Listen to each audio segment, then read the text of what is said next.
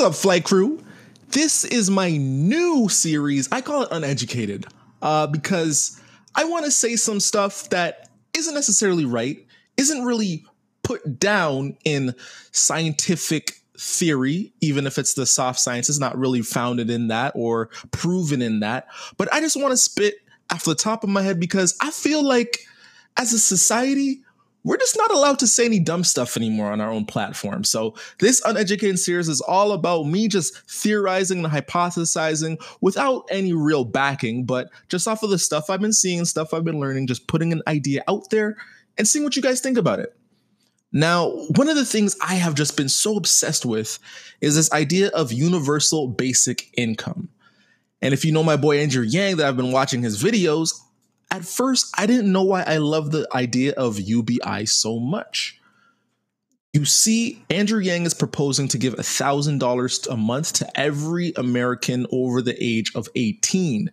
And when I first heard this idea, to me, it wasn't a new idea because I remember hearing about it 10 years ago when I was a mere young fly Stewie in high school.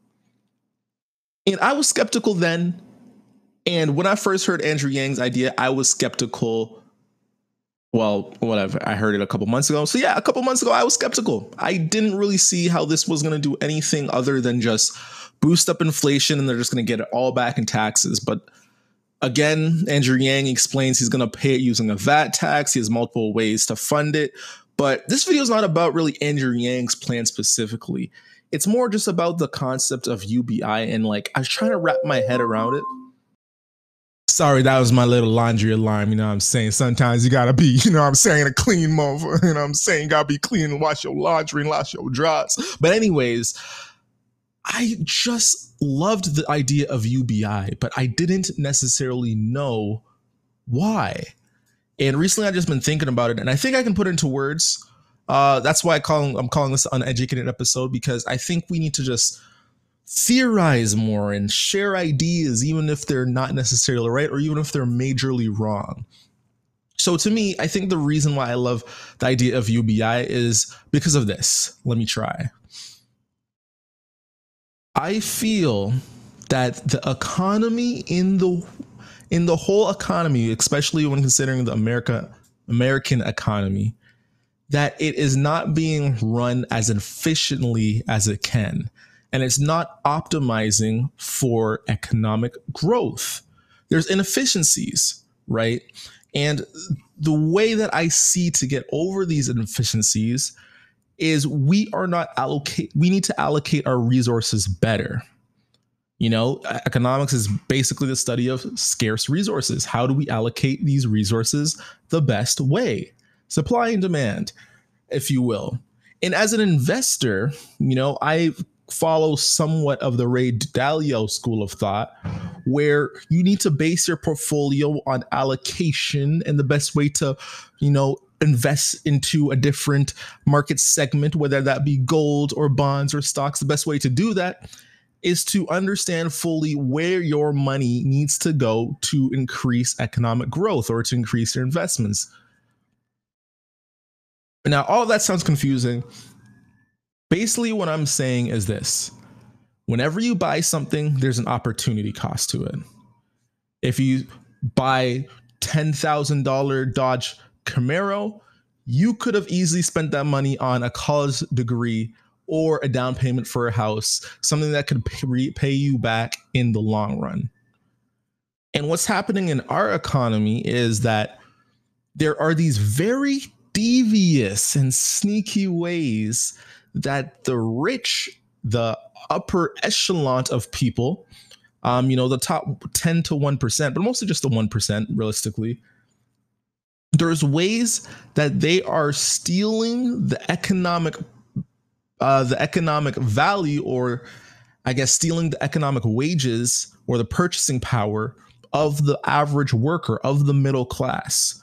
So my CEO series in season 4 is all about understanding why CEOs make so much more than the average worker.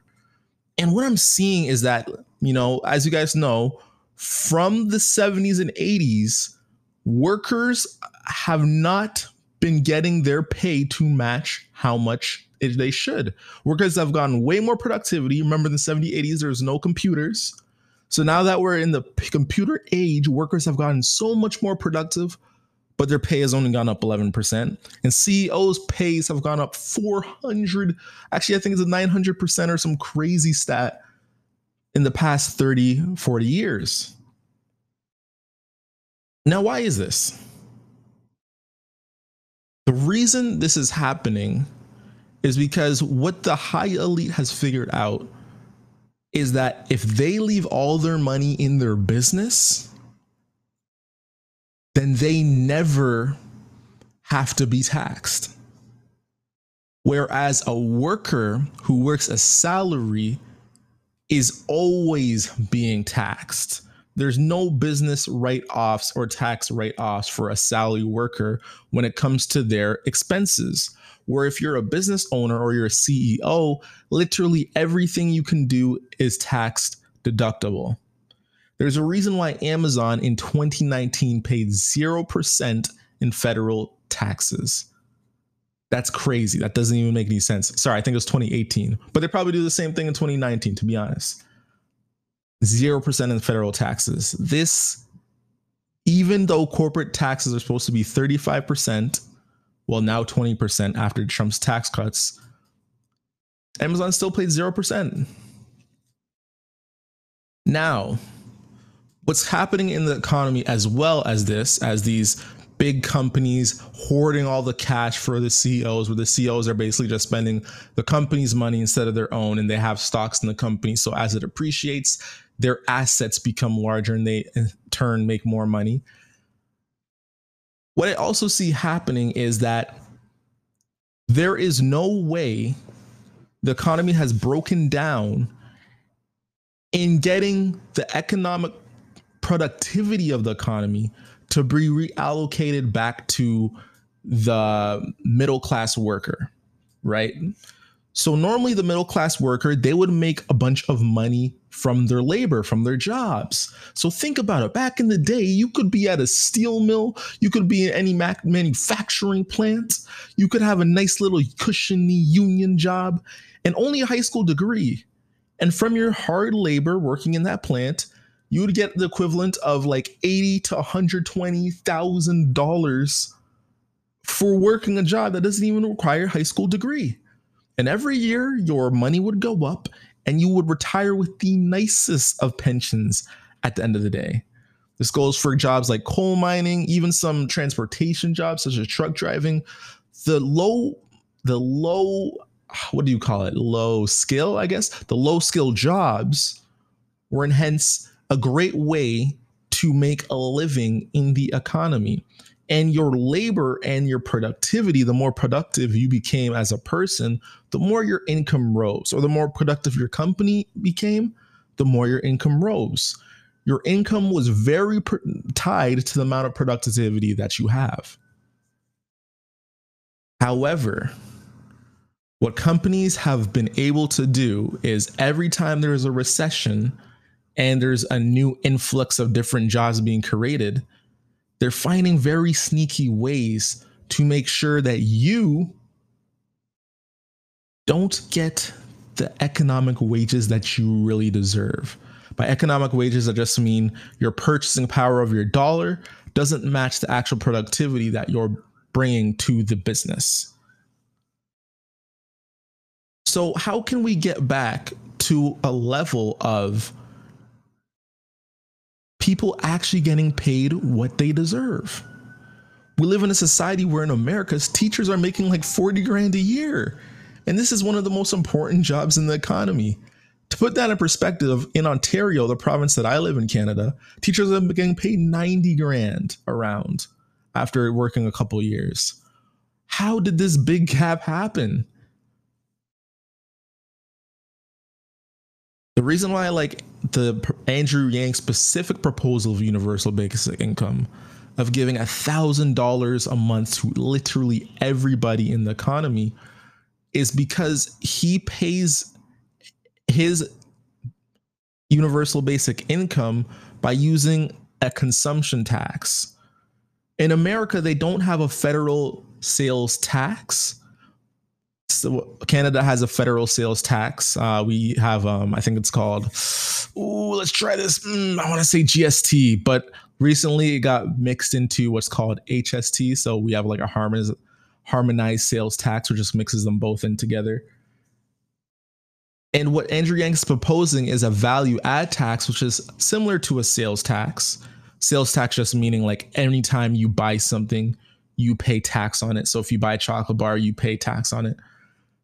And what the value add tax is that anytime there's a business to business transaction, like therefore, if you're a car plant and you're buying steel from another business, there's going to be a tax on that. So the company is collecting all these taxes from their business to business transactions. And then when they finally do business to consumer, when they're selling that car to somebody, that somebody ends up paying the taxes. They increase that car by 10% because the 10% is what they're charging for what they're being taxed at. So yes, a consumer in theory could have to pay the brunt of it. However, I love the idea of the company never being able to miss that taxes throughout their business. Instead of Amazon just, saying that they made no profit and therefore not getting taxed, they're getting taxed all the way through. And therefore, when the customer is finally paying for it, they're paying like a 10% premium on that. The great thing about Andrew Yang's proposal is he's exempting all of the items, like most of the items that are necessities. So think about diapers, think about groceries, think about things like that nature that are necessities, people. He's exempting all of that from this value added tax. And because he's giving people $1,000 a month, basically you would need to spend $100,000. Wait, did I do that math right? Hey, let's do it again. We will have to spend $10,000 a month. 10% of that would be the $1,000 that you're getting back. So you'd have to spend $10,000 a month for it to equal the amount of money you're getting paid from the UBI. Now, of course, basically to do that, you have to have a high income tax bracket. So of course, all those people who are making a bunch of money, people such as, the millionaires and the billionaires who are spending millions a month on expenses, whether that's private jets, whether that's fancy hotels, those people are going to get taxed out the wazoo. It's going to generate millions of dollars per year. And that all is getting paid for UBI. So that's the great cool thing about how it disproportionately affects the richer and how it helps the poor more. But why do I like it even more? I think what's happening in this economy is there's like a stagnancy. Like there's just so much friction. For instance, if you're in a position where you want to maybe move to a different city or you want to not work for a while to study something, you basically have to go from like 50K income a year to zero. And that has there's so much friction in the job market because what ends up happening is people will settle for jobs because they need the money. However, what could happen in an economy where people are a bit less tied from not working just for the money is people could go and slowly start to drift towards their actual passions or their actual degrees and apply the skills that they've been learning over the long term. So if you're making 12 grand a year from UBI, right? Maybe, you back out of UBI, you've saved like a little bit of money, 10 grand, 20 grand or whatever. And then with that money, you can start your own business. You can go live in a different city, You could go travel and spend time with your family. You could even start a YouTube channel and start doing the stuff you want to do. It just gives you more flexibility because for right now, there's so much pressure to meet your bills. Like, what is it? 78% of people are working paycheck to paycheck, which is crazy. That it just seems that if people had a bit more free time and they had time to think, they could actually spend their time doing something productive that they're passionate about, which means they would put more effort, more creativity, be able to grow it bigger. And that way, I think we'd have a greater impact on the economy. The last thing I want to say about this, about the inefficiency of the economy that I'm seeing, is that I used to go by the idea, and I think this is just a textbook idea that, everybody kind of believes. And I believe it to some extent, but I used to have the idea that, businesses are in the business of making money. They want to maximize profit. Apple is just trying to get rich. Jeff Bezos is trying to just spend some Benjamins. Maybe he likes the strip clubs. Maybe he just wants to throw some dollar bills at a nice bouncing booty. But the more I thought about it, companies do things not so much to maximize profit, but really just to have a good quarterly earnings report. That's really what it is. They're working towards the next 4 months and the next 4 months, and they're just trying to beat analyst estimates. And I think this is more of a short-term way of thinking that I think is affecting the actual capabilities of what these businesses could be doing. For example, companies pollute. There's firms that cook their books. A lot of those things are things that work against the firm in the long run, but in the short term, people will get paid. Bonuses will happen. And even though it's destroying their economy, maybe the actual company itself is growing. So in the long term, it's honest, not sustainable, but in the short term, it's a great way to make money. Sometimes companies won't even hire the best talent available just because people want to protect their jobs. They want to protect their bureaucracy. They want to protect their positions. And in this mindset of scarcity, I think there's better ways that we could go about when boosting the growth of the economy. One of the biggest things that I'm seeing that's happening in the economy right now is that all of the wealth is at the 1%. And what's happening is there's so much capital investments at the top. There is so much money within these venture capitalist firms, and they just have nowhere to put that money. They have nowhere to invest in. One of the best examples I have is looking at the, what's that company called? Fire Festival. You know that one. They're at the beach with the hotties, with the IG models, just chilling out. It crashes, end up being a disaster, and investors lose like millions and hundreds of millions of dollars invested into this thing. Me seeing that, I'm like, why is these venture capital firms giving this dude so much money? WeWork, a revolutionary company valued at $48 billion. That's crazy investments from the big China investor. I forgot the name of the company that invested in it, but they got like billions of dollars in investments. Turns out just to be a fancy real estate company. Literally goes from a valuation of 48 billion to like 10 billion or some crazy thing, on the verge of becoming bankrupt. Why are these venture capital firms giving them so much money? And it's simple. It's all because they have too much and there's nowhere to invest their money. And the way that we'd actually increase economic growth in our economy and make our economy grow bigger year to year is if we just increase the consumption of the middle class.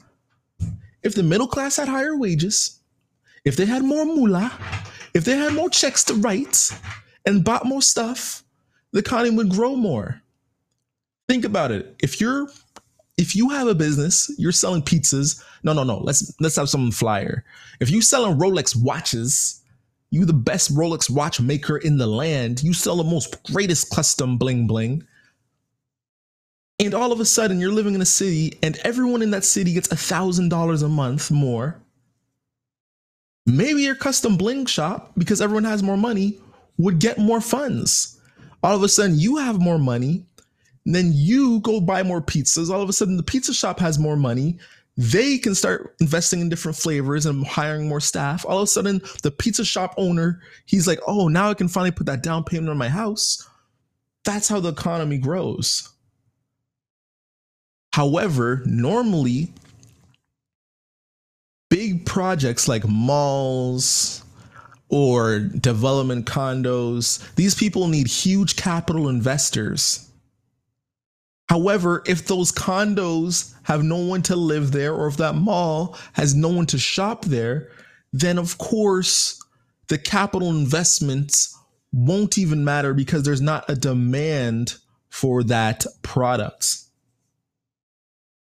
The overall dilemma I'm seeing in the economy is that there's too much capital and there's not enough customer spending or consumption.